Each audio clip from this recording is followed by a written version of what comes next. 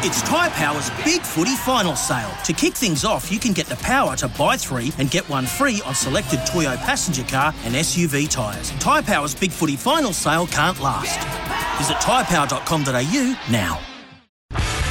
Sporting Goss with Tim Gossage. Morning everyone and welcome to the Tuesday edition of the Sporting Goss. The morning after a disappointing night for West Coast Eagles fans. They blew me away with their performance.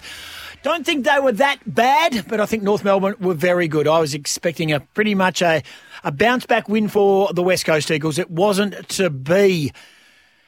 Big show coming up. Really, really big show. A big focus on football. And of course, we'll hear from Adam Simpson. We'll hear from David Noble. We'll hear from David King, who will join us and run the ruler over the West Coast Eagles. He'll also give us a bit of a preview to Fremantle versus Geelong. The best producer in the business is Special K Chris Clafunas. We've got a big show coming up. Massive show. Huge. Justin Longmuir's spoken this morning as well, so we might hear from him if we have time, because we're jam-packed. Trevor Gleeson, that was a bit of a shock yesterday, that announcement coming through that he's departing the Wildcats and off to find new pastures in the NBA. Yes, we'll be chatting with Trevor Gleeson there.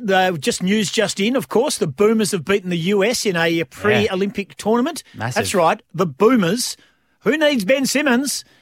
And Chris Golding shooting them from half court, the Melbourne United. And, of course, we are watching at the moment Australia look like they're going to go down 3-0 in the T20 series against the West Indies. I wouldn't be getting too over the top about this. I mean, the best of the best team is not available, but they would like to be making a few more runs, I'm sure. We'll keep an eye on that. What else have we got coming up, mate? International T20 is a weird one. I'd like to listen to Adam Gilchrist's thoughts on that. Can't wait for Gillian Goss on Friday. Richie Smith, of course, the coach of Min Woo Lee. We'll catch up with him a little bit later on this hour, I think. So looking forward to catching up with Richie Smith. He's a great man. He's got so many golfers in his stable, doesn't he? He's a golfing guru. He's down at Royal Freo. I'm going to ask him whether he's out and braving the elements today or whether he's just resting on his laurels and has put the clubs back in the bag and staying inside, of course. Surely the latter. Well, he's heading to Tokyo with Hannah Green and Minjee Lee very, very shortly, which is great because he's the coach of those two girls. Yeah.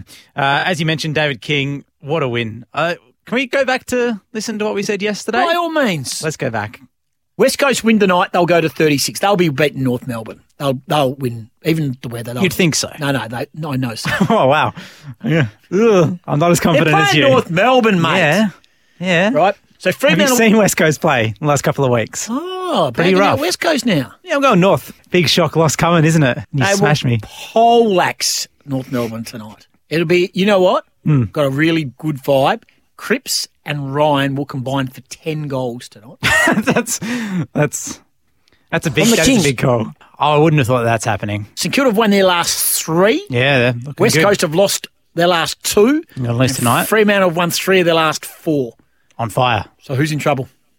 West Coast. Okay. Big pat on the back to myself. Big pat on the back. Head wobbles going off the chain. Chrissy boy with the prediction of a lifetime.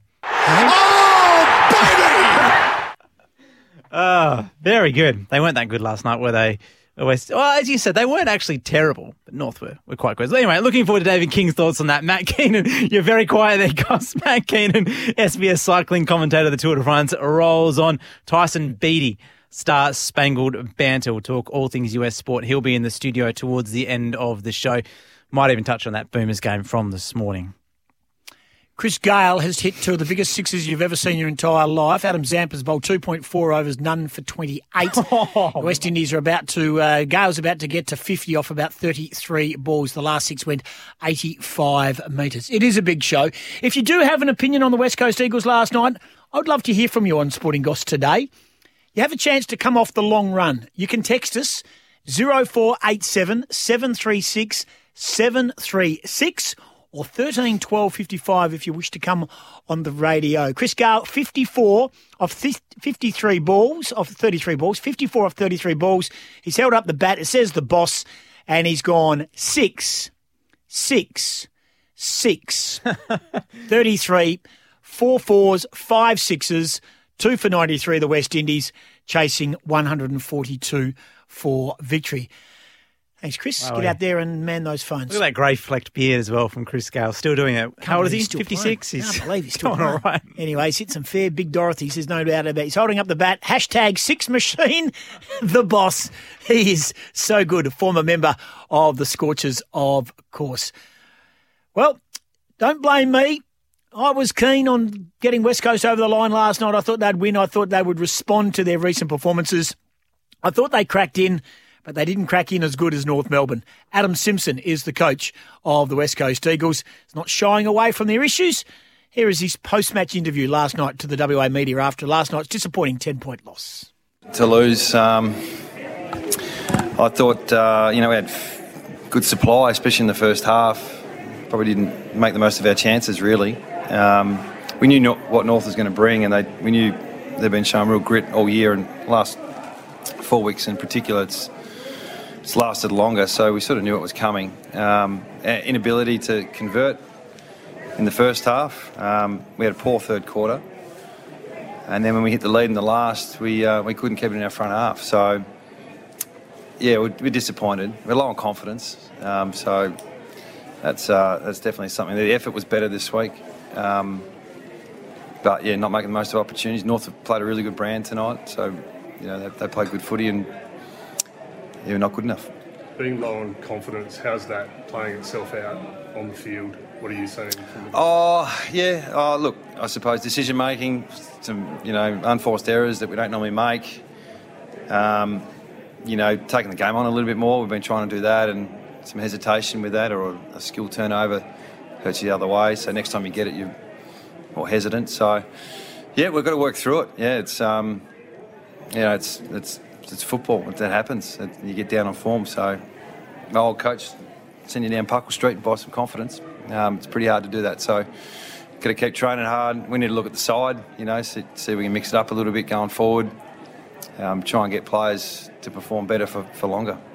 You said during the week, judge us on how we perform on Monday night. Now that you've had the loss to the bottom team, how do you think it'll be judged? Well, that's your. How do you life. How do you judge the team? Like I just said, I thought, there was periods there where we had dominance. We didn't make the most of it, and we're low on confidence. So, there was better signs this week than last week. Although we played a side that at home we should beat, and we didn't. So we need to own that, of course. So, and we need to stick together. What levers have you got to pull apart from the selection side of things? Is there much else you can pull at the moment, given their lack of confidence and some guys aren't as 100% fit you're working with them? Yeah, well, that's all part of it. We need to review the game, have a look at the vision, see where we can get better. We'll look at all those things throughout the week. So, it starts tomorrow morning when we review the game. There'll be a lot of fans now questioning whether is this the beginning of the end of what this era was. Yeah. Just you as a coach, how do you see that and where the team's I still think with this, there's a bit more to give. Our best players probably aren't playing their best footy, and their talent hasn't gone. So we're going to keep working on that. We're not going to give players free rides, and we need to give some opportunities to our youth as well. But yeah, they're still good players. So effort was better tonight, work rate was better, but we still got exposed at stages as well. And you spoke about the confidence. How do you begin to go about trying to get that back now? What processes do you put in place? What do you do around the club to bring that back? Well, we've got to be consistent. So we can't chop and change. And, we pivoted this week, did a few different things, and now we'll stick to it. So train hard, be honest, select the right team, and continue to grow. And hopefully it turns.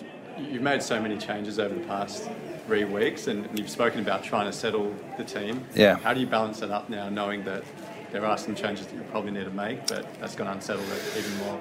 Yeah, I think we've made 16 or 17 changes in 3 weeks, which doesn't help. Some have been form and some have been injuries. So, yeah, we can't keep doing that. So we need to get the balance right with our players and try and be consistent with selection as well. But, yeah, we need to look at players who are down on form and what can we do to help them get back into form, because they're too good to stay low for that long.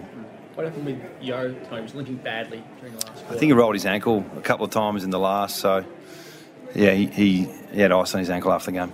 He reached one point for the groin. It might have just been with leaning forward, but can you rule out that he's hurt his groin? I couldn't. He had ice on his ankle, not his groin, I suppose. So we'll see how he pulls up. It's always how you pull up 24 hours later with the groin. So how did you at the moment with the team you're putting on paper versus what they're able to put output? Yeah, the output they're able to actually physically do. Oh, I think it's understandable that we're all frustrated. On paper, we look good. Performance-wise, we're not. So that's our challenge. It's the players' challenge. It's ours to try and get better. So there's no magic wand dust I can sprinkle. We just got to work hard, show the good stuff, and be honest with the bad stuff. How do you address the discipline from tonight? It was a penalty. Yeah, look, it's frustration. Keep creeping in the game. We don't like it. It hurts us. When the game's tight like it was tonight, we just missed opportunities in front of goal. We missed a few opportunities with some undisciplined free kicks. So we need to address that. It feels like you're looking to drag them up. Like you're not talking negatively about them all. Really, you seem like they're like on conference. It's your job to drag them up rather than to talk about the issues. Well, I don't think I need to be critical just now. I think you guys will take care of that. So we've got to stick together. Yeah, I got their backs. We're part of the solution as well as being honest with them. So we're not going around thinking we're going well at all. But we've got to stick together, and that's a whole list. So we'll look at everything, what we do, but we do need to be consistent. How do you handle that in the immediate aftermath of a performance like that? Stick to process. Yep, stick to process. And like I said last week, we did a couple of different things that we showed on the field tonight that was positive, and there's some things that weren't positive. So consistency is what I'm looking for this week, and hopefully our performance gets better. Who are you guys at the moment who you feel like are in some form that might be able to lead this sort of resurgence with confidence and steer them out? It's Waffle Eagles has performed a lot better the last few weeks. We went down on the weekend late, but they're playing a better brand. There's more availability, albeit we've lost a few soldiers the last 10 days or so. So we'll look at that and give opportunities, just like we did. I think the Carlton game in Sydney, we got some real growth and spirit with the younger players playing. So we need to look at that as well and give opportunities to. Welcome back. 10:20. Tim Gossage with you until midday. Very shortly, Trevor Gleeson's going to join us on the text. Thank you. 0487 736 736. No name from this, but a message that says, Gov got to be dropped. Absolute liability down back. Harry Edwards straight back in from more accountable and is nowhere near as slow as what Gov is. Gee, they jump on Jeremy McGovern. 4-year All-Australian up to 2019, was injured during the COVID-shortened season last year and has been injured this year. I agree that he's not in great form, but to call for him to be dropped, wow, that is big. And then all of a sudden everyone wants to have a crack at his pay packet. You weren't complaining about his pay packet when he was winning premierships for you. Anyway, and taking marks and match-saving changes. Anyway, I suppose you're entitled to your opinion. This one is from Annoyed of Joondalup. A few things that went awry last night, but really what I didn't like was the back chat to umpires, 50-metre penalties from that, and also mindless moments of temper. I so get it's frustrating, but communicate it by better with the ball and your player. No booing from me, by the way. Yeah, I felt like they were feigning for frees. I felt there's a lot of frustration towards the umpires. I don't think the umpires had a bearing on the result. I don't think the umpires had a great one. Umpire Dalglish seemed to have a penchant to take control of the game at all angles, with experienced Dean Margetts out there and Dan Johansson, 3 West Australian umpires. I don't think the umpires had a bearing on the result. I don't think umpire Margetts had a bad game. Johansson, I think umpire Dalglish wasn't one of his finest, but certainly not to blame. And I do think the Eagles players got a bit caught up in that as well. And they were very, very feisty at times. Keep your opinions coming, 0487 736 736 or 1312 55. The West Indies are 3 for 119 in the 14th over. Last man out was Chris Gayle. He was out for 67. Outstanding. I think he hit 7 sixes. He was hugging and kissing everyone. The West Indies need 23 from 39 balls to take an unassailable 3-0 lead in the Big Bash or T20 series with the West Indies against Australia at St. Lucia. So That's not a great start to the series for Justin Langer and the Windies. It's 22 past 10. Now time to talk hoops. Well, we were all shocked, I think, with the news yesterday that 5-time championship-winning coach of the Perth Wildcats, Trevor Gleeson, has decided to chase that NBA dream. He's been kind enough to join us on Sporting Goss. I don't know whether to laugh or cry. G'day, Goss. Yeah, it's a little bit like that, isn't it? It's been, a fabulous journey for 8 years. But listen, when the NBA calls up, you got to take that opportunity. You do. And this is a dream that you've had not just in your coaching life, but in your young life. When you looked into the NBA bubble and you have a look at it and you saw the stars coming through as a young boy growing up, you think, gee, I'd like to attach myself there. And now's the time is right, yeah? Yeah, that's right. I was, young 10-year-old looking at HVS tapes of NBA guys, and it was always a dream there playing. And then that got shattered pretty early, and then the coaching. And I suppose I've had a taste of it a little bit the last couple of years of going to Indiana for the Summer League and then playing against Utah Jazz and Denver Nuggets in the preseason. So, it's probably got that fire a little bit warmer in the last couple of years. How long have you been sitting on this? When did the phone first ring that you were throwing it around? And, obviously you're still coaching. It probably didn't just happen overnight. How long has this been on the agenda for you, Trev? Oh, look, I've had relationship with coaches for over a couple of years, and that's this happened just on the weekend. It goes really, really fast. It was, we started talking, and then before it advanced too far, I said, well, I'm still under contract here at Perth, and they said, well, we can't talk to you any further if you're under contract. So it was a hard phone call that I had to make to the new ownership group on Sunday morning and said, listen, I've got this opportunity in the NBA. Will you allow me out of the last year of my contract? And the Perth Wildcats have been superb. They've been absolutely brilliant and allowing me to pursue, a lifelong dream. And, they could have made it messy for us, but they've been nothing but supportive. And I can't talk high enough of Craig Hutchison and the new group coming in. The Red Army, you are under great ownership coming in. And obviously we had great ownership with Jack Ben-Dab. You did, and you produced the goods. What did the Wildcats teach you? What did the 8-year journey teach Trevor Gleeson and family? Yeah, you look at when I first came, I was a little bit more angry, Coach. You might think I was angry on the sidelines now, but I was back then. It was, and I was more open as a coach and giving the players a lot of ownership out there. And I think that's the way the game and all professional sports are gone. And when I started coaching, it was, my way or the highway, and jump on your bike and get out of here if you don't do it. And kids coming through here are a little bit different, and that's something that I really wanted to do is give back the ownership to the playing group and just oversee it. And we had some great leaders there in Damo and Greg Heyer and Sean Redditch, and those guys really ran it and set the floor to build on. And that's something I'm going to look back on a basketball-wise, but just the Perth community really embraced our family, me and my family, especially with Dawn's, pretty public second breast cancer reoccurrence, and just the support we see through that and how they helped us out in a tough time. And hopefully we set up the Pink game to give back to the community. That's something we were very passionate about, and I'm very thankful for the Perth to do that for us. Probably a question you don't need to answer, but I'll ask it.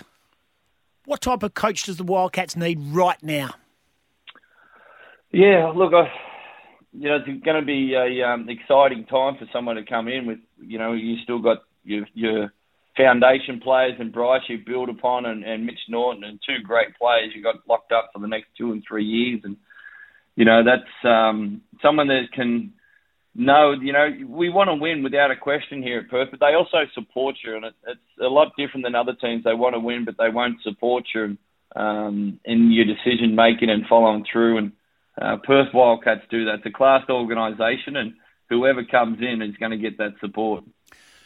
New owners, some new-look players and a new coach, the Wildcats fans and the Wildcats playing group and the Wildcats club are on this amazing streak of making playoffs. Is it wobbly? Oh, look, every year they always write us off over the East Coast. And, you know, I remember 2-3 years ago we were sitting and laughed at Christmas time and everyone was writing us off and not in there. And you're not forgetting the spirits here, the cultures here, the values that they practice. Those things get overlooked, and they're very, very important to sustain success. And, you know, every year is going to be different, but the foundations are still there. They haven't changed. So if you were to give a piece of advice to the Sports Entertainment Group and Hutchie and the crew, and of course I'm not going to bite the hand that feeds me, that's who I work for, what would be the one piece of advice in regards to the Wildcats culture you just say, if you can, hands off? Yeah, it's just to back the coaches and let them have that freedom. I guess when I came in here, I didn't win a championship at all. I worked in Townsville, and then 1 year in Melbourne, I got fired. So I didn't really have that many runs on the board. And when I came in here for the ownership with Jack and Nick Marvin, and they backed us all the way through, and that confidence, you know, reverberates through the organisation. And I would say to the ownership, have confidence in the coach, and especially when things go bad, back him all the way in. And that, in turn, gets confidence to the players, and you get confidence in the players, and that's when you start to get growth and start to get success. And, you know, if you don't have that and there's question marks all the way through, that's when you struggle. Trevor Gleeson, our guest, the outgoing coach of the Perth Wildcats. So we saw last week Mitch Norton have overtures to go elsewhere, and it was pretty significant to go down to the new franchise Tasmanian Jack Jumpers. Obviously, the purse strings loosened a little bit to keep him in Perth, and that's a great decision, and I get that. Did you talk to Mitch very quickly or briefly that not long after he signs that you go, and did you make calls individually to any players to sort of reaffirm? Because I'm sure you were one at the time was very keen to keep Mitch Norton in red. Oh, without a question. You know, Mitch and I have a great relationship, and even going back to his teenage years in Townsville, and when we used to work him out, you know, behind the closed doors, and we've built that relationship up. And look, I didn't know this opportunity was going to present itself when I was talking to Mitch and trying to keep him here. I've always been open and honest with the players and always had the hard conversation, and you know, and that's hopefully something we'll respect. But yeah, I was always hopeful something happened in the NBA, but I certainly didn't have this in the back pocket ready to pull out at some time. And with the players, you know, I had a great conversation with Bryce yesterday. He's in New Zealand holidaying at the moment, and you know, he was thrilled. He was over the moon, and I obviously rang Mitch up, and I rang Jesse up, and just wanted to give them the personal information, because they've been on the journey with me all the way through. And you know, I was so happy this morning. I got a phone call from America, and it was James Innes reaching out, and James was one of our first imports and helped us win that first championship when I was here at 2013-14. And, you know, it's great just to have those relationships ongoing, and something that I'm going to value all the way through. In regards to the Wildcats this year, Trev, where you didn't get the job done, but albeit so courageous, against the odds, your player personnel got hit hard for whatever reason, and United probably were the best team and at the right time of year had their best available. You can say it now, not having Bryce Cotton cost you the championship? Yeah, look, you might say that we weren't successful, and that would be true on the books, but I don't think there's been a prouder moment in my coaching career how this team made the playoffs and made the final. We were 0-1 down in the semi-final, had to go to Wollongong, 8 points down in the third quarter, and Mitch Norton, one of our star players, also goes down and can't play anymore. And to win that game without Mitch Norton and then the following game to get in the final was unbelievable. And look, all we needed was a half fit somebody, and then Luke Travers went down, and Clint Steindl went down, and it was just, we were stretched too thin. But, you know, I was so proud of that team, even though we didn't win the championship. They gave everything they possibly could. And that's, as a coach, that's all you ask. Play as hard as you can and play for the teammate beside you and the name on the front of the jersey. And if you're not good enough, you shake a man's hand. But we certainly did that. What's the process now for your departure? How long, when, where, why? Yeah, well, we're just getting into the process now that obviously that I can continue the talks with the NBA team, and hopefully that in the next couple of days we'll be able to come to a little bit more information on that. And really, they got the NBA draft at the end of this month, and I'd love to be over there in the end of the room when they're going through that draft process. And then they got their summer league in August, so things will move pretty quickly. Toronto? Well, I love palm trees, and yeah, look, I got to go through that process, and hopefully the weather's similar to Perth. I'm going to really miss the lifestyle over here, but yeah, I'll have to keep my hat on that one. Yeah, I understand. I totally understand, but I would be derelict in my duty not to ask the question. Hey, Trev, just the last couple, and I really appreciate your time, and we're all going to miss you here, and we know that, and I know you're going to miss us just as much as we're going to miss you. Just in regards to going from the coach, and animated as you are, the voice, the barometer often about the Wildcats, at home Red Army, and when you're an assistant coach, and I'm assuming you're going as an assistant coach into the NBA to start with, I'm only assuming. But if you are an assistant coach, that's hard. That's a big change in theatrics and demonstratives and languages and actions on game night. How are you going to go being handcuffed and seatbelted? Yeah, it's got to be a transition without a question. But I've had a little bit of experience with that with the Australian team, over the last 4 years at the World Championships and the Rio Olympics, where you got to hold your tongue and you can't have that banter with the referees. And I'm just excited to be there and to be a part of it and work with the best athletes in the world and the best coaches in the world, and and bite my time. And when it's time to stand up and stick up for your players, I'll do it. But otherwise, I'll do the role the best as I can. Last one for you, mate. What are you going to miss the most? Yeah, we often talk about rings and championships, everything, but it's the relationships I'm really going to miss. Like I said, Perth embraced us, especially with Dawn breast cancer reoccurring, and just the support and the friendships. We didn't have any family here in Perth, but we have friends that are going to be lifelong friends, and that's the biggest part. We're not going to see the regular people that we regularly see, and just the lifestyle here in Perth. A lot of people in Perth don't know how good it is. It's the best place to live in the world, and we'll always call Perth our home, and hopefully that we can come back in a few years and enjoy the Perth once again. Yeah, well, I'm sure the red carpet will be rolled out for you, great man. I know the Wildcats have still got their end of season function to be had, and I'm sure you'll be fated at that. Hopefully you're still in town for that. Just one real quick one. When you chatted with Bryce Cotton in New Zealand, he didn't say anywhere in the conversation, I'll see you over there in a couple of years, did he? Yeah, look, Bryce can play in the NBA. I've got no doubt about that. But yeah, he's here for the next couple of years, and it's going to be fun times. He's a quality person, and phenomenal player, an unselfish player, and I wish him all the best. And maybe one day you'll get a shot again in the NBA. Mate, thank you. Thank you from all of the Wildcats fans. Thank you from my personal point of view in my time at Channel 10. Which ended, of course, just under 12 months ago. You're always available. You're always willing to give a headline. You called it how it was. Always enjoyed our banter, mate. And I kept you honest. I think you kept me honest, and you kept the media honest, but you also provided plenty. You're a good man, and good things happen to good people. And congratulations on the NBA journey, mate.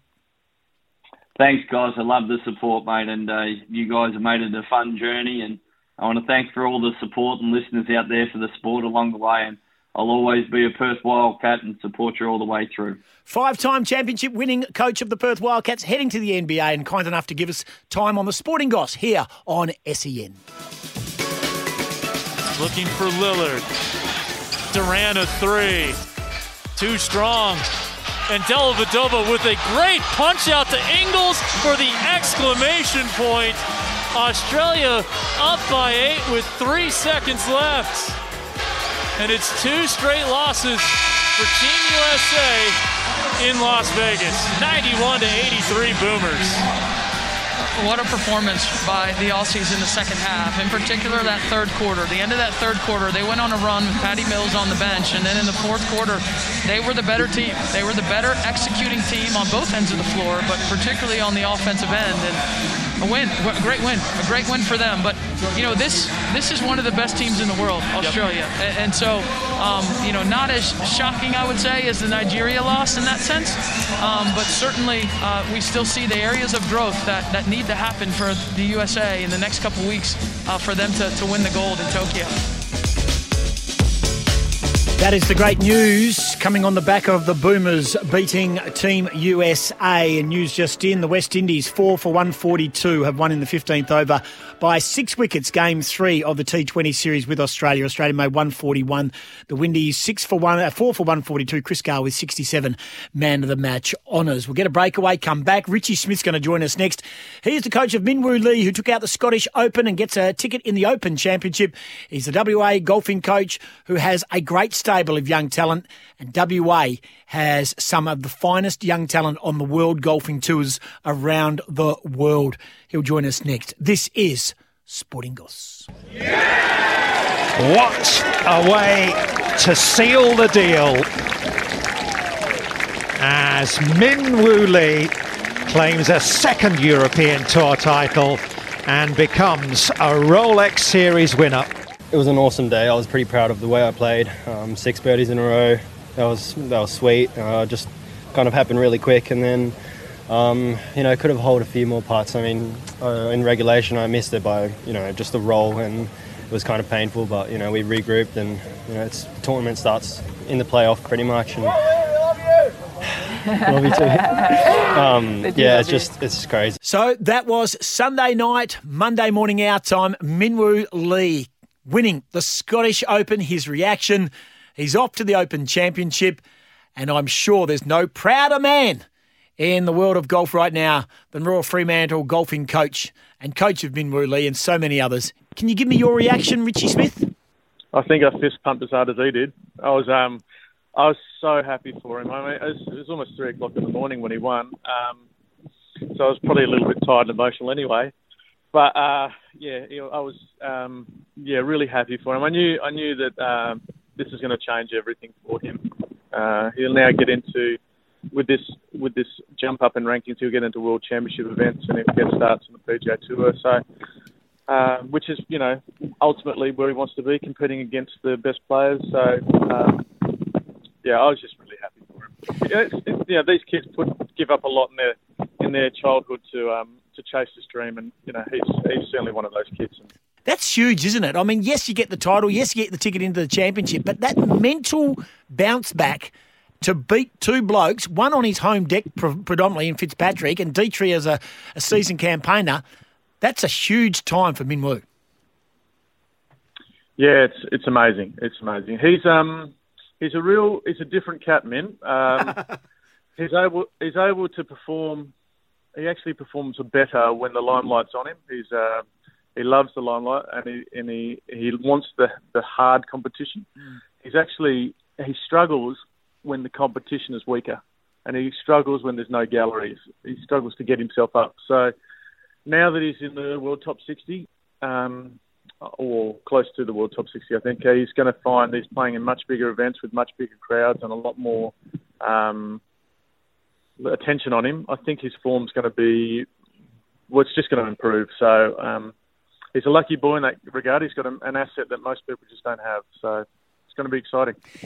In a nice way, is he a bit Hollywood? We've seen photos on his social where he's lying out in a net in a net jet, you know, stretched out like he's Hollywood, obviously making his way to London to go play in the Open, and he's sitting there on his phone, and he was ghosting my texts the other day, and I said, mate, I remember you when you were a nobody, so how about you jumping on the show and stuff like that? Is he a bit Hollywood? But is that a good thing? I don't know if he's Hollywood. I think he enjoys the limelight, but I don't think he'd tell you how good he was. I think he's still still pretty down to earth in that regard. Him and if he was like that, his sister would certainly sort that out pretty quick. So I'm pretty sure his mum and dad would too. Yeah. So, I don't know. It's just a really social kid who likes to have a bit of fun, and I think what you're seeing with his posts and with his attitude around his win is he's just having fun, and I think some people will see that they'll take that the wrong way, and it'll probably be brought back in a line pretty quick.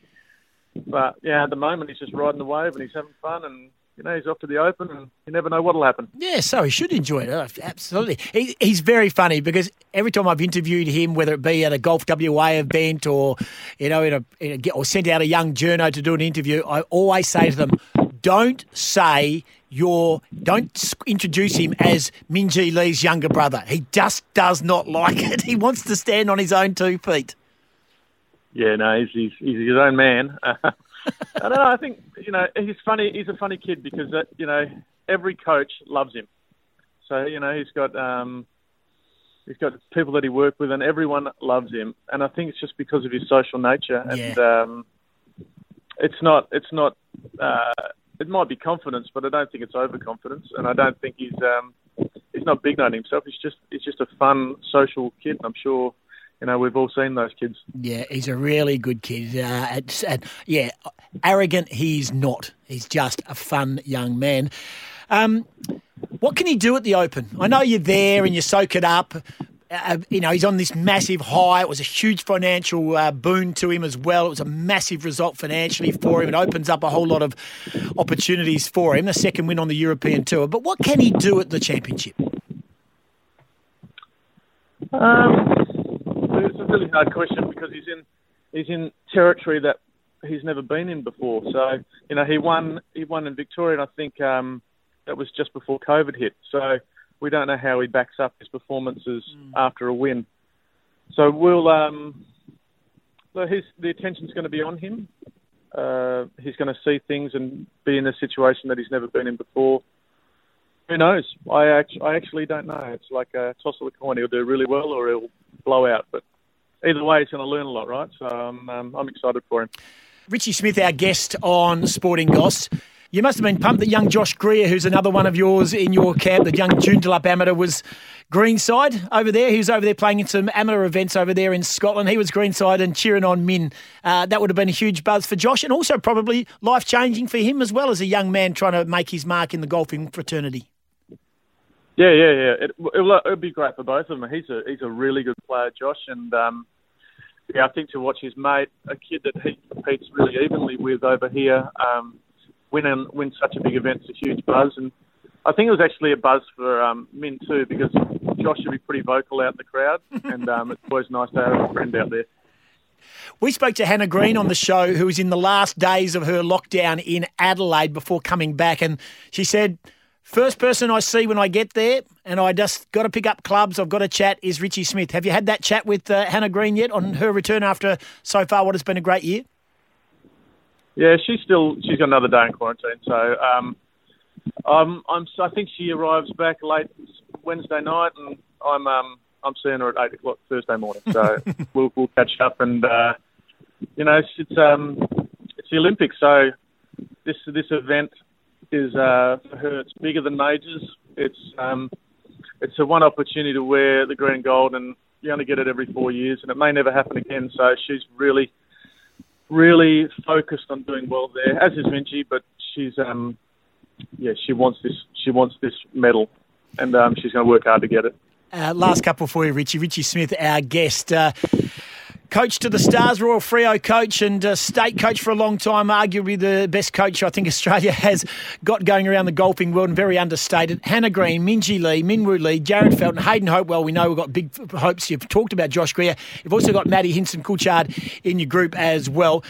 Just in regards to that core group, Richie, you must just sit there and go, wow. I mean, as much as you've had a huge influence over them, that must just bring you back to the office every day looking at that lineup and that stable.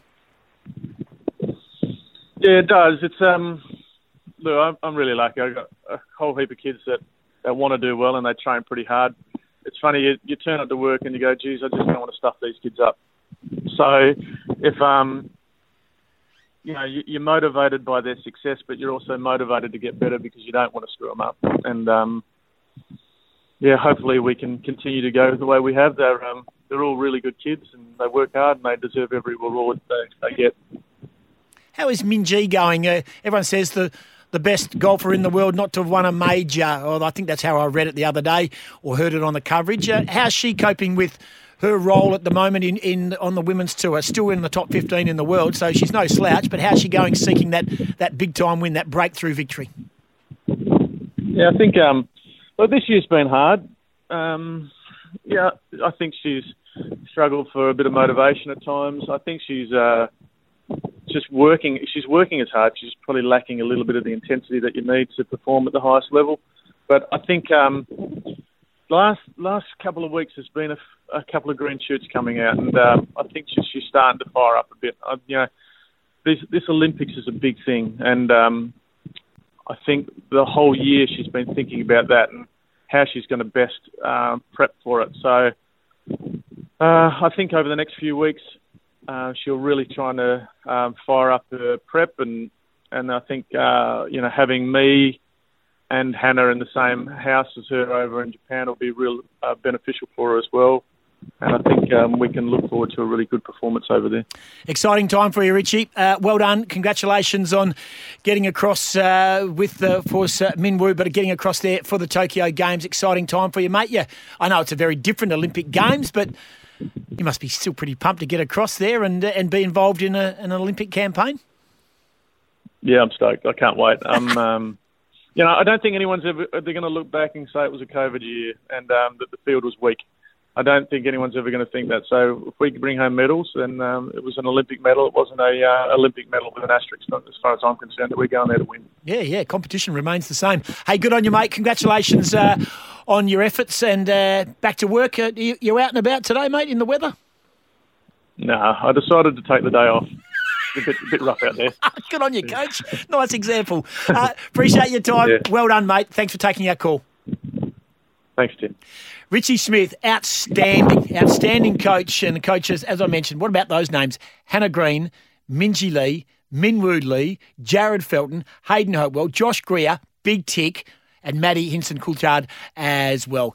If you want to know how good he is as a coach, just continue to follow that group and follow him in Tokyo.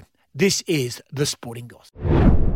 Well, I looked on Twitter to see the fallout last night of the West Coast Eagles' shock 10-point loss here at Optus Stadium, and I saw David King, and I was waiting for this big piece of gloating, and all it was a little blue love heart and a little white love heart. David King joins us from the SEN crew and, of course, Fox Footy. Kingy, you must be incredibly proud today. I know you're meant to be an unbiased media man, but you can't be after last night.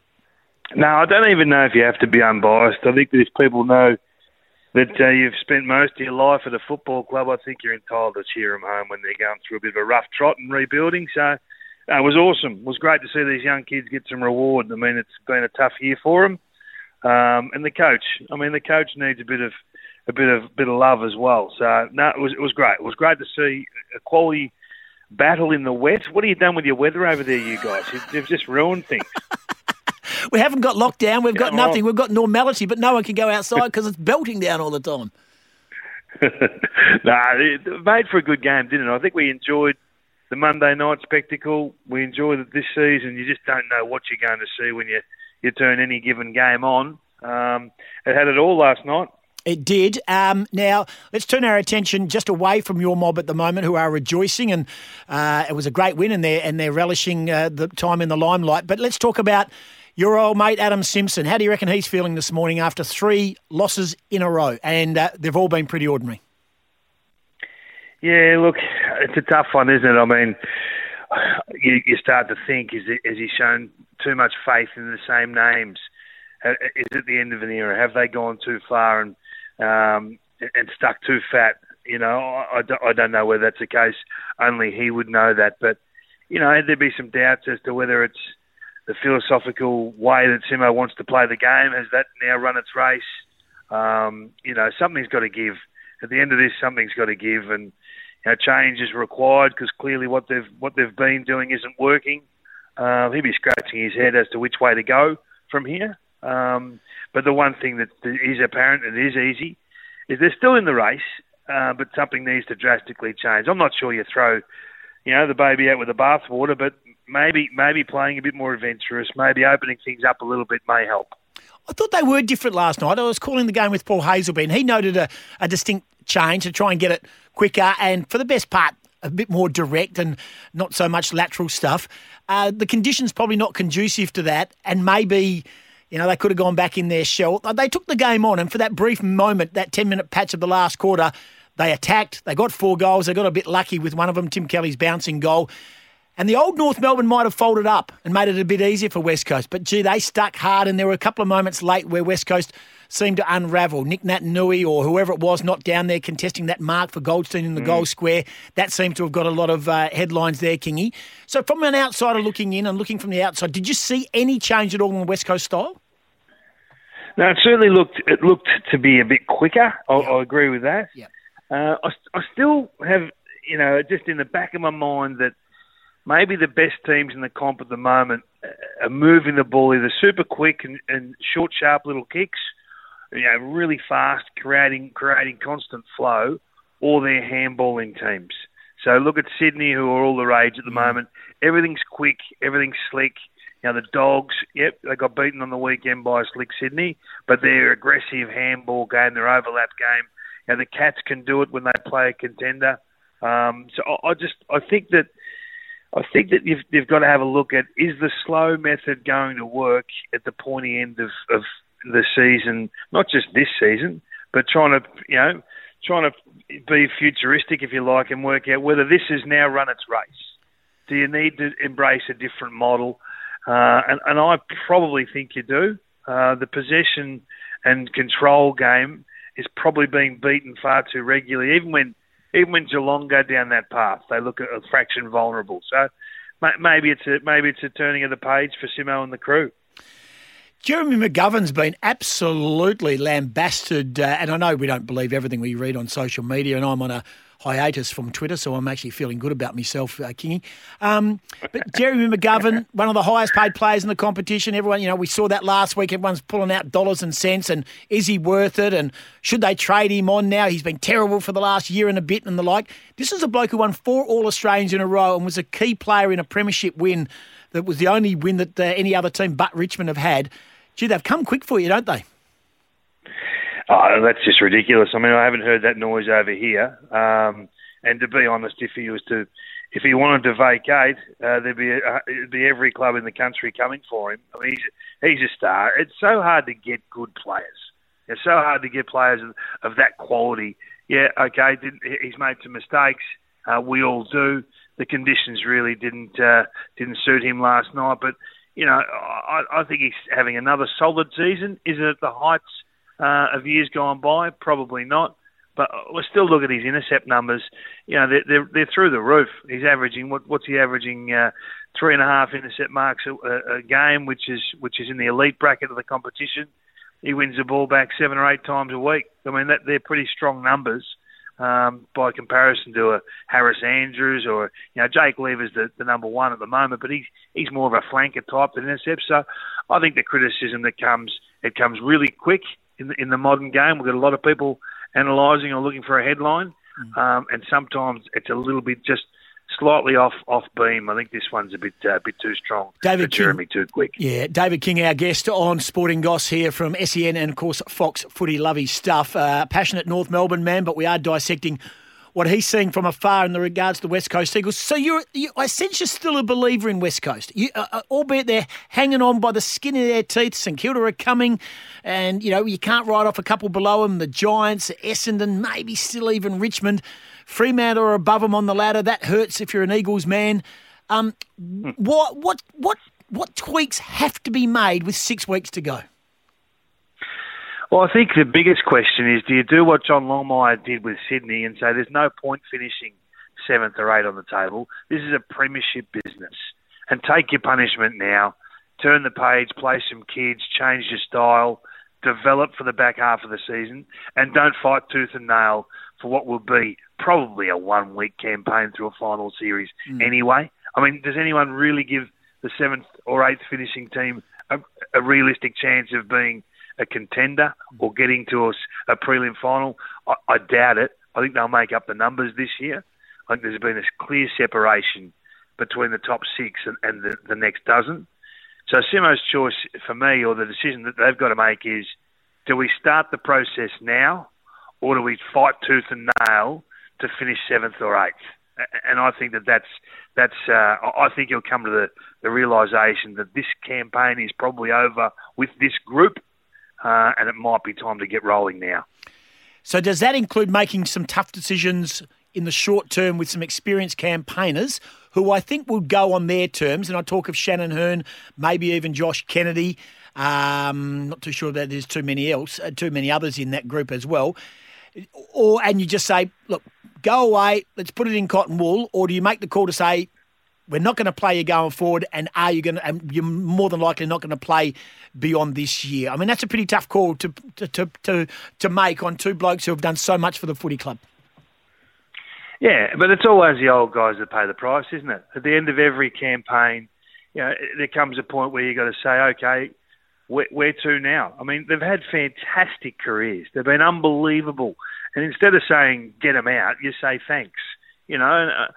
There's no shame in what they've done. All those guys you've mentioned, there's absolutely no shame. But there's a handover period that is ready there now. I mean, Oscar Allen's ready to take control of this forward line with Jack Darling.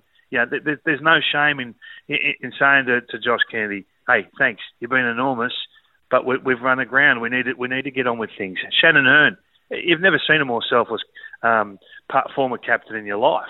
So, you just celebrate these guys on the way out, if that is to be. And then find out what you've got on the list. Is the next wave of talent good enough? That's the challenge that you've always got to be finger on the pulse.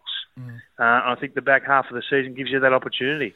Last couple for you, King. Appreciate your time. Luke Edwards was the medical sub last night. He's played a couple of games. He played a blinder against Richmond late in the game where he goose-stepped Cochin, I think. It was the beginning of the end for Trent. Yep.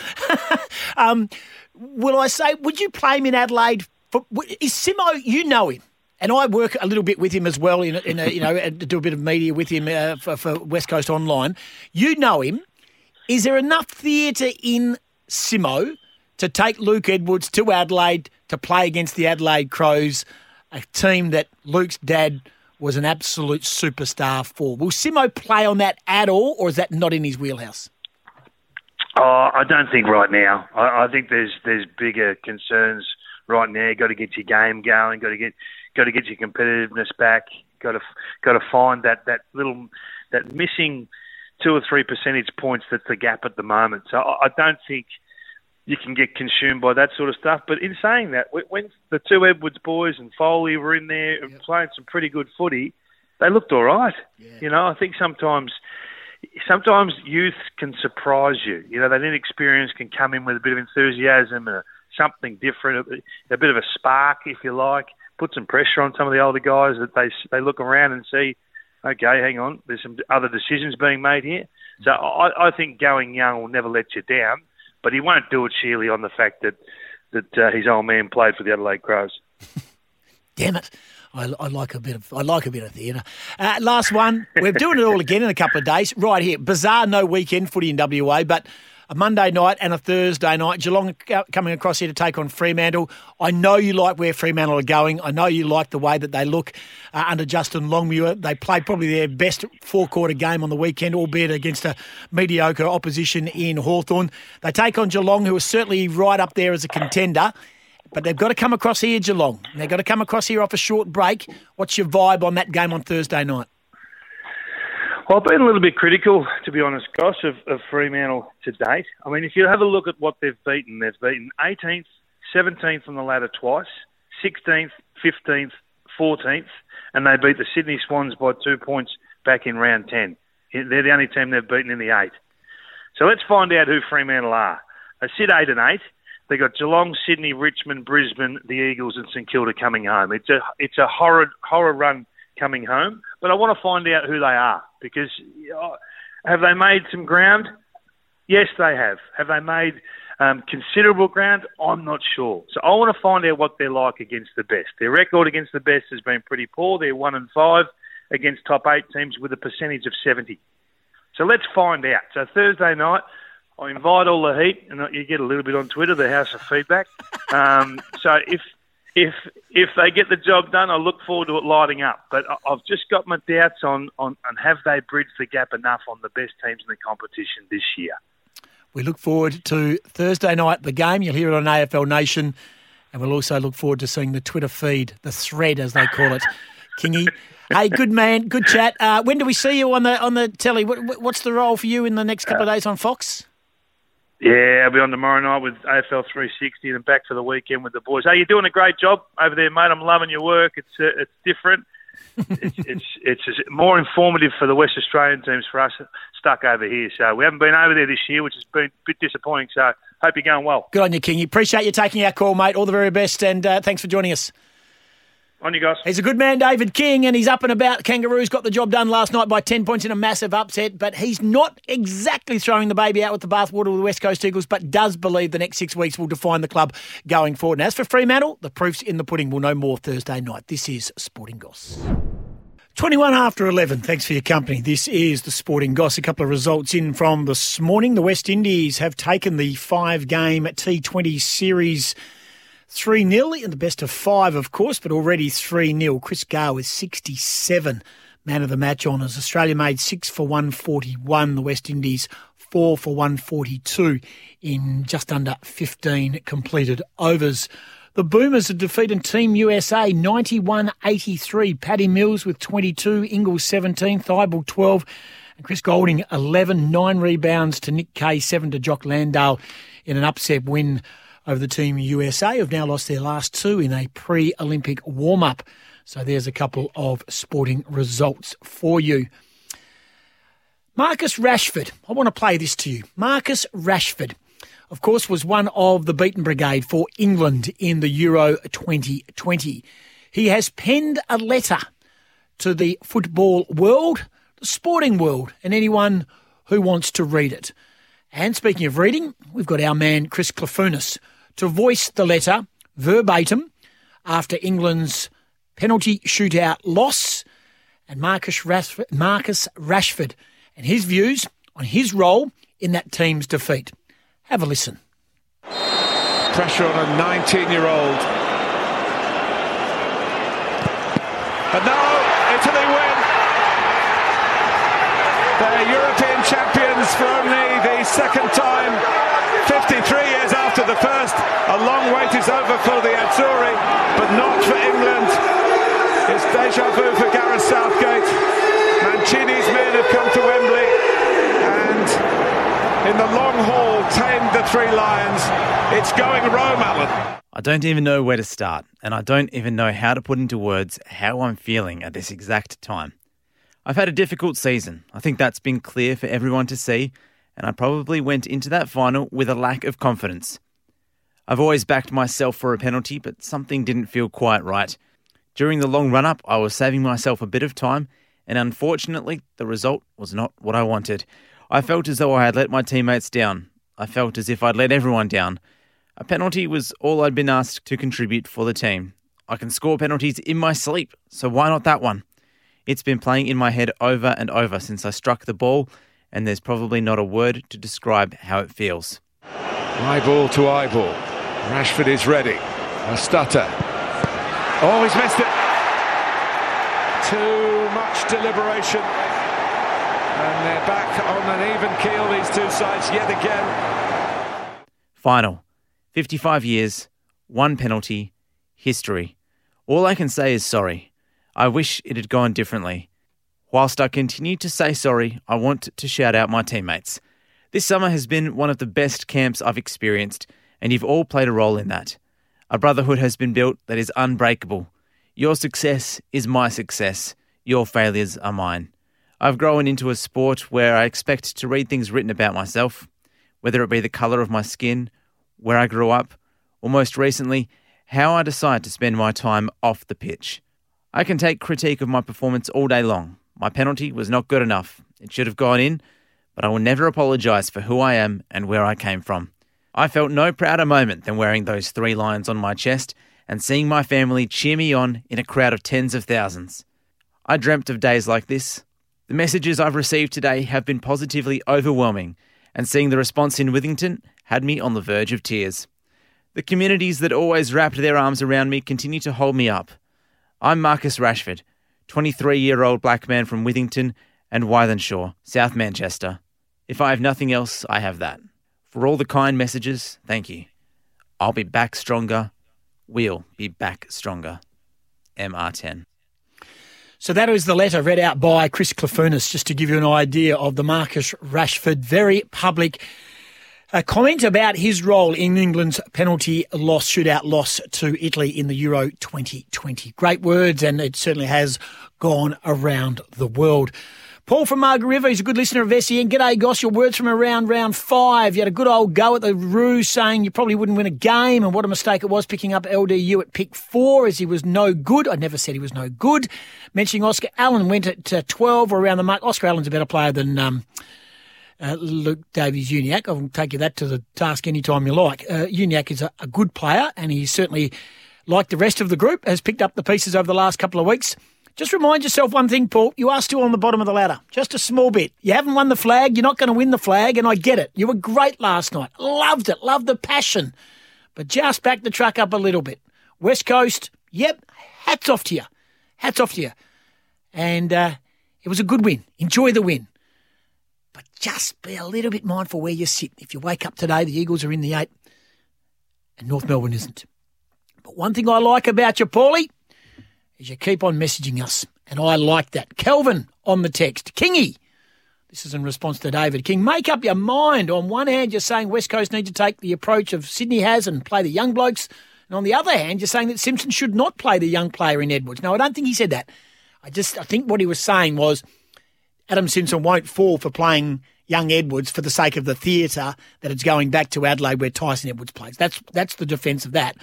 We get confusion all year from certain umpiring interpretation, says Kelvin. We also get confusion from supposed accurate critics.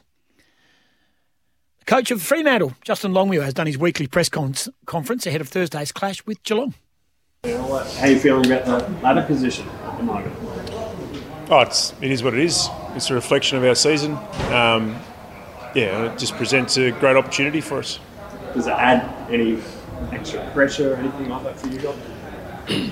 Well, in a way it does, but it shouldn't.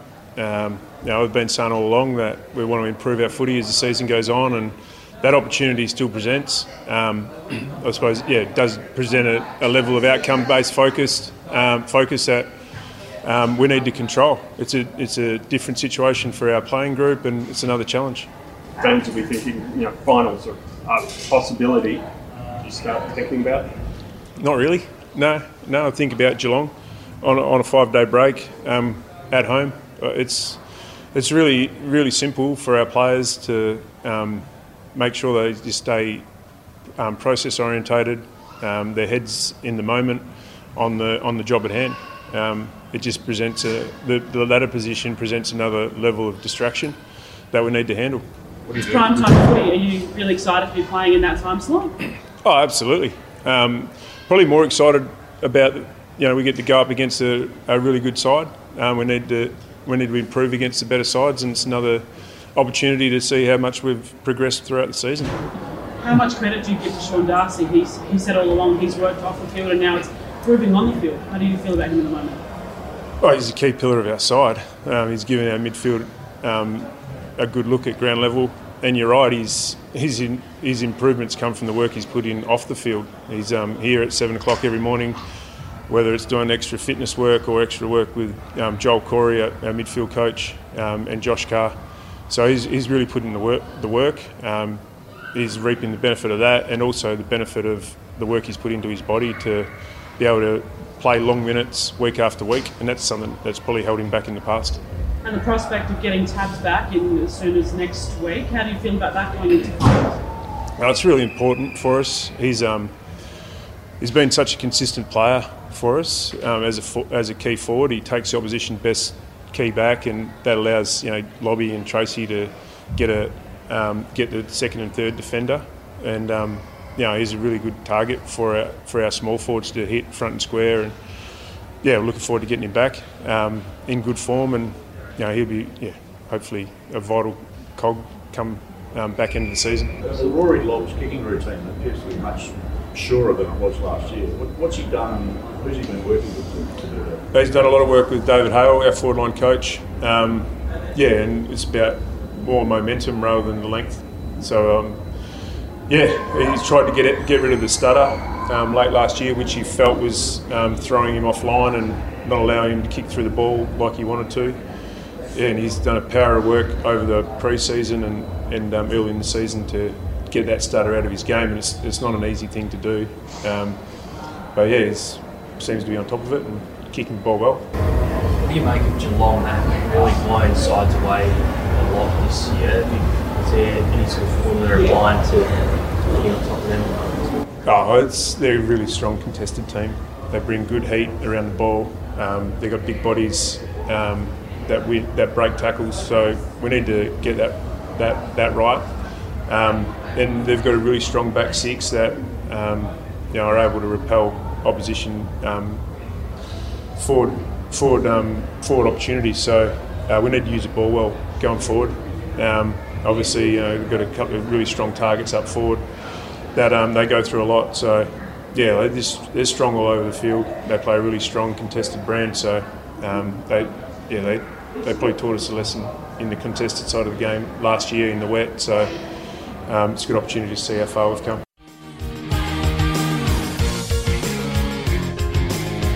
27 away from 12. 13 12 55 is the open line number, or text 0487 736 736. Been a big show so far. Richie Smith, golf coach to the Stars. Trevor Gleeson, outgoing Wildcats coach, heading to the Toronto Raptors. David King, talking all things footy. Still to come, Matt Keenan, talking about the 16th and then the 17th stage of the Tour de France. And our man Ben O'Connor is continuing to do great things, currently 5th. Can he get on the podium by Sunday night?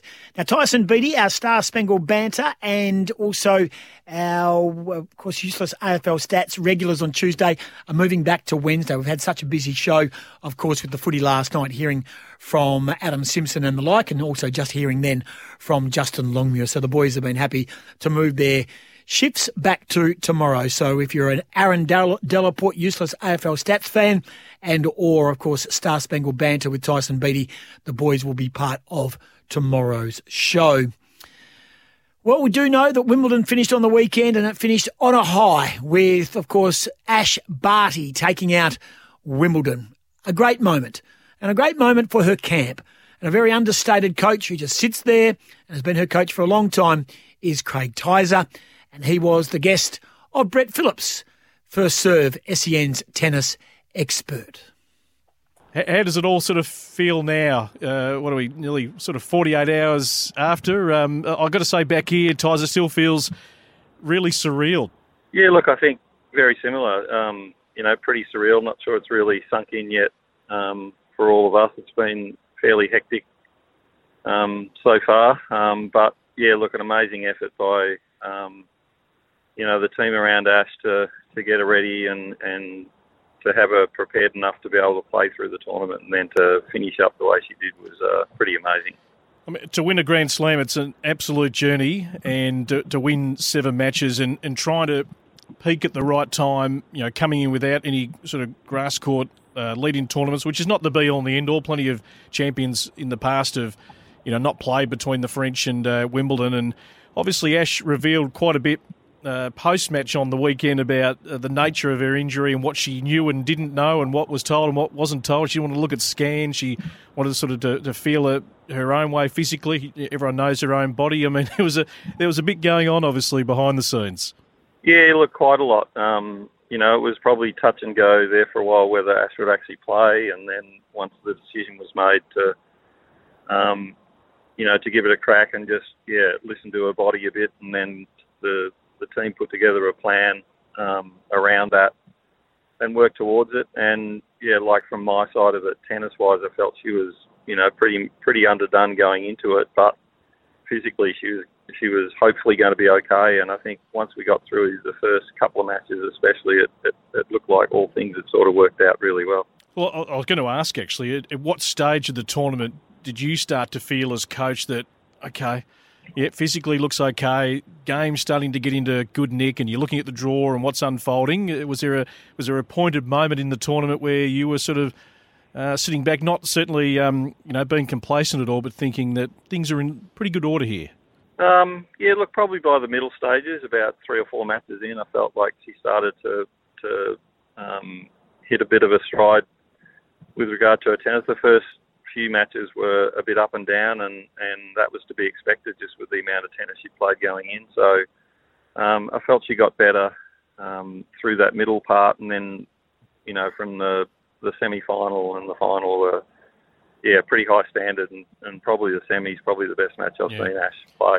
Yeah, and I heard you say that. I mean, thinking back to that, when she was 2-5 down, and, obviously Angie Kerber, being a 3-time champion, was always going to raise her game. And I thought Ash made the great comment that, well, Angie made me raise my game with her. And, at the end of the day, she was able to erase that deficit and win in straight sets. But, no, I agree. I think everyone seems unified that was a pretty defining match. Yeah, look, absolutely. I felt, Angie certainly lifted, and, being a champion at Wimbledon before certainly makes it tougher. And, I mean, she's just such a good grass courter as well that she makes it difficult for you to play, and her ability to hit shots and play shots, and she sort of showed that in that second set when she went up. But, yeah, look, to Ash's credit, she stayed with her and then raised her game, and on a big stage. It's a pretty amazing effort to do that.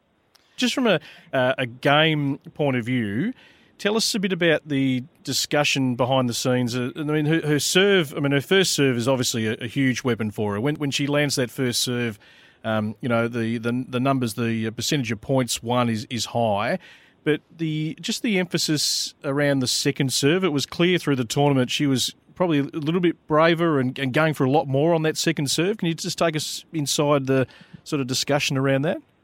Yeah, look, I think that sort of varies depending on who she plays. Probably different, serve differently against Angie than certainly Carolina. Like she, is bigger off the ground, and you've got to take more of a risk. Otherwise, the ball's gone back behind you, before you've really hit it. So I think it changes match by match. That's often a bit of the discussion about how she's going to go about her games and what she's going to do with her serve according to who she's playing. So, it probably was a bit scratchy in the early rounds just because she hadn't been able to serve a lot and put a lot of time in, but it got better and better, and the rhythm came back. And some of those girls certainly put pressure on because they just returned so well. So I think she did a great job both, with first and second serves throughout the tournament. Well, the Tour de France continues, and if I have got this right, Matt Keenan from SBS, our man Ben O'Connor's not going away without a fight. No, he's not, and he's sitting now in 5th position overall, and whilst he looked a little bit vulnerable a couple of times on the climb on Sunday, he was dropped, he got back on, he was dropped, he got back on, and then he decided, if you're going to keep trying to drop me, I might attack you. And he went on the charge against the yellow jersey. It was bold. Young and stupid, I would describe that, but he's reaping the benefits. And where does he sit in regards to time? Of course, Pogačar is the yellow jersey at the moment, but where does Ben sit in regards to even getting higher up that pecking order? He's not really a genuine challenger to the yellow jersey at this point. He's a little under 6 minutes behind the yellow jersey, but there's a group of them that are from 5 to about 5 minutes and 58 seconds behind the yellow jersey. There's I think there's 4 of them that are within 52nd place, and he's in that contingent. So he's racing for a spot on the podium, and that's what he's aiming for. Realistically, before the race got underway, I thought he was a chance for the top 10. Now I firmly believe he can hold on to a spot, and I think he's a 30% chance to make it into the top 3, and it would be a huge achievement. It would. When you talk about those seconds, and you talk about 55 seconds or a group of 4 or 5 riders, how quickly can that change, or are they very good at protecting that type of gap? Yeah, it's a sort of time that it's really hard to get back, but it's really easy to lose. When you hit the wall and you go hunger flat, that time can blow out really quickly, but it's really hard to claw it back. We've often heard riders in the past talk about when I'm defending a time, where if I'm in the front by 30 seconds, it seems really slim. If I'm behind by 30 seconds, it seems like a lot of time to make up. And that's where Ben finds himself at the moment. But, what we need to keep in mind here is when Cadel Evans first rode the Tour de France, he was 27 or 28 years of age, and he finished in 8th position. Ben O'Connor's riding the Tour for the first time. He's 25 years of age, and he's currently in 5th place. I think he can hold on to 5th, and he might finish even higher up. So he's got plenty still in front of him. And the other thing that's really good, I'd rather be worried about somebody's racing style that's too aggressive than too negative. We'd like to see him get the reins on him a little bit. If you're racing him as a horse, you get the reins on him a little bit. But it's a great thing to be talking about, isn't it? It is. We're into stage 16, of course. It is 169 Ks, fairly hilly. What does this do to the yellow jersey contenders? Who are the ones we have to look out for stage 16? I don't think the yellow jersey will be challenged on this stage. I think this will be a stage where we see a breakaway go. The first 35 Ks, Goss, I reckon you and I'd have a little bit of fun because it's all downhill. They make their way out of Andorra and they head across the border back into France. But then from that point on, we mightn't have so much fun as they go up the Col de Port, which is an 11-kilometre climb. That we might leave that to the pros. After that, it's a little bit lumpy. I think it'll be a breakaway. It's one of the ones where you could throw up a dozen names that could potentially win the stage, which makes it really entertaining from a commentary perspective because you're not walking in saying, sprint stage, Cavendish is the man to beat. Day in the mountains, everybody they can keep up with Pogačar. This is one of those days where a whole bunch of riders will be thinking, I'm a chance today. So it'll be really aggressive. I look forward to seeing it on SBS with Matt Keenan in commentary. Matt, I just want to take you just to back a stage in regards to we'll have a lot of fun. I hired a bike at Rottnest about 4 years ago to ride to the other side of the island. I rode out. The breeze came in. I walked back. It took me 2.5 hours. How big's Rottnest Island? 13K sort of around. I think it takes about 13, 14K around. But to ride to the other side, it's hills, but nothing like we've seen in the Tour de France. But unfit, not a lot of gears on the bike. It wasn't a smart decision and sore behind, let me tell you, for several days. Yeah, I don't doubt it. I love that story. That's great. And when you're watching them and you can see the flags on the side of the road, how windy it is, maybe it's a day where it's raining, and then they're going up these brutal gradients, and you can see on the screen it pops up. Here's the graphic for the climb. 21 kilometres, average gradient of 7%. It gives you a bit of perspective. There's some of the climbs. There was one just a couple of days ago. The climb was 10 kilometres long. So it's a lap and a half of Rottnest Island, all uphill. How's your backside going, Goss? Not flash at all. Not flash at all. Just in a couple of little points that I want to ask you about. The fans haven't learned, have they? They still step out in front. They still get too close. They clap in the rider's face. I just get a big stick and whack them all. Oh, it drives me insane. Yeah. And what I like is when there's a bit of policing, because some of the spectators get upset with the spectators. But it only takes one to spoil it. It really does. There was a moment in the Tour of Italy earlier on this year. There was a spectator that was just way too close. Randomly just collared this guy and thrown him off to the side, and everybody thought, oh, how good's that? It turned out that the spectator that did the collaring was the winner of the Tour of Italy from 2006. So that spectator had heaps of empathy for the riders. It was great. That is unbelievable. All righty. How long to go in this tour? We're up to stage 16 tonight. We'll see it on SBS, but how long to go? 21 stages. So we finish on Sunday night in Paris. There's 5 stages to go. This breakaway. Then we've got 2 massive stages in the mountains. Then a flat stage for the sprinters, time trial, then Paris. And we find out if Ben O'Connor can reach the podium. That would be absolutely brilliant. We're cheering for him loud and clear, as we are for a number of other West Aussies who are doing their thing in the Tour de France. Matt Keenan, always enjoy our chat, mate. Looking forward to seeing it tonight on SBS. Stage 16, it goes from where to where? It starts in Andorra. I can't remember the name of the town off the top of my head. Pas de la Casse. Pas de la Casse. You've got it in front of you. You've done well. Yeah. And it goes to Saint-Gaudens. Yeah, Saint-Gaudens. Saint-Gaudens. Yeah, you'd think I'd know better. You know my wife's a French interpreter, don't you? Oh, really? Yep. Awesome. Yep. Okay, so Pas de la Casse to Saint-Gaudens. Yep. And then we go from Muret to Saint Larry Soulon something. Well, the key thing is in the next one, it's the Col de la Porte, which is one of the most famous climbs in the Tour de France, which takes them to an altitude of 2,215 metres above sea level. I think Mount Kosciuszko is about 1,900 metres. That's the biggest mountain that we've got in Australia. So this one goes a long way up in the air. It's reaching for the skies. I know there's mountains at Falls Creek, and that's where Gilly is at the moment. I'm just holding the fort without the great man. He's taking the fam for a bit of skiing. Exactly right. Appreciate your time, Matty. See you tonight on SBS. Thanks, mate. Matt Keenan, Tour de France, and go Benny O'Connor. This is Sporting Goss. Welcome back. Just a reminder that tomorrow on the show, Tyson Beattie, Star Spangled Banter, will join us, and Aaron Delaporte, Useless AFL Stats. We moved them from today's show to fit in Justin Longmuir and Adam Simpson and also David King. We've had a lot on our show today. We've also chatted with Trevor Gleeson, the outgoing Perth Wildcats coach, and we're led to believe, albeit he can't say it, heading to the Toronto Raptors, according to Mark Stein, online, American online journo, who knows his stuff, a sporting journo over there. 5 championships in his 8 years, 1 year left of the contract, but has been released, Trevor Gleeson, to chase his dream. Speaking of basketball, the Boomers, 91-83 winners over Team USA. Paddy Mills with 22.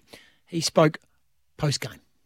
What were the keys to those big runs that allowed you to put this game away? Defense, all defense. We understand at the start of this campaign that for us to be able to be really competitive and achieve our goals, we need to hang our hat on the defensive end, and especially against an athletic team like obviously the US and getting out in transition and making easy layups and dunks.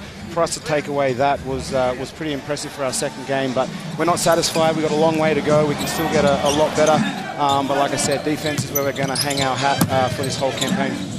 Paddy, you lose Baines in the first quarter, and then in the third quarter, a run spurred largely by your bench. I mean, I know you see these guys every day, and you know what they're capable of. But what did you make of their impact in this game and how they helped propel you to the win? Yeah, look, we believe in our entire team, and everyone being able to step on the floor and make a massive impact.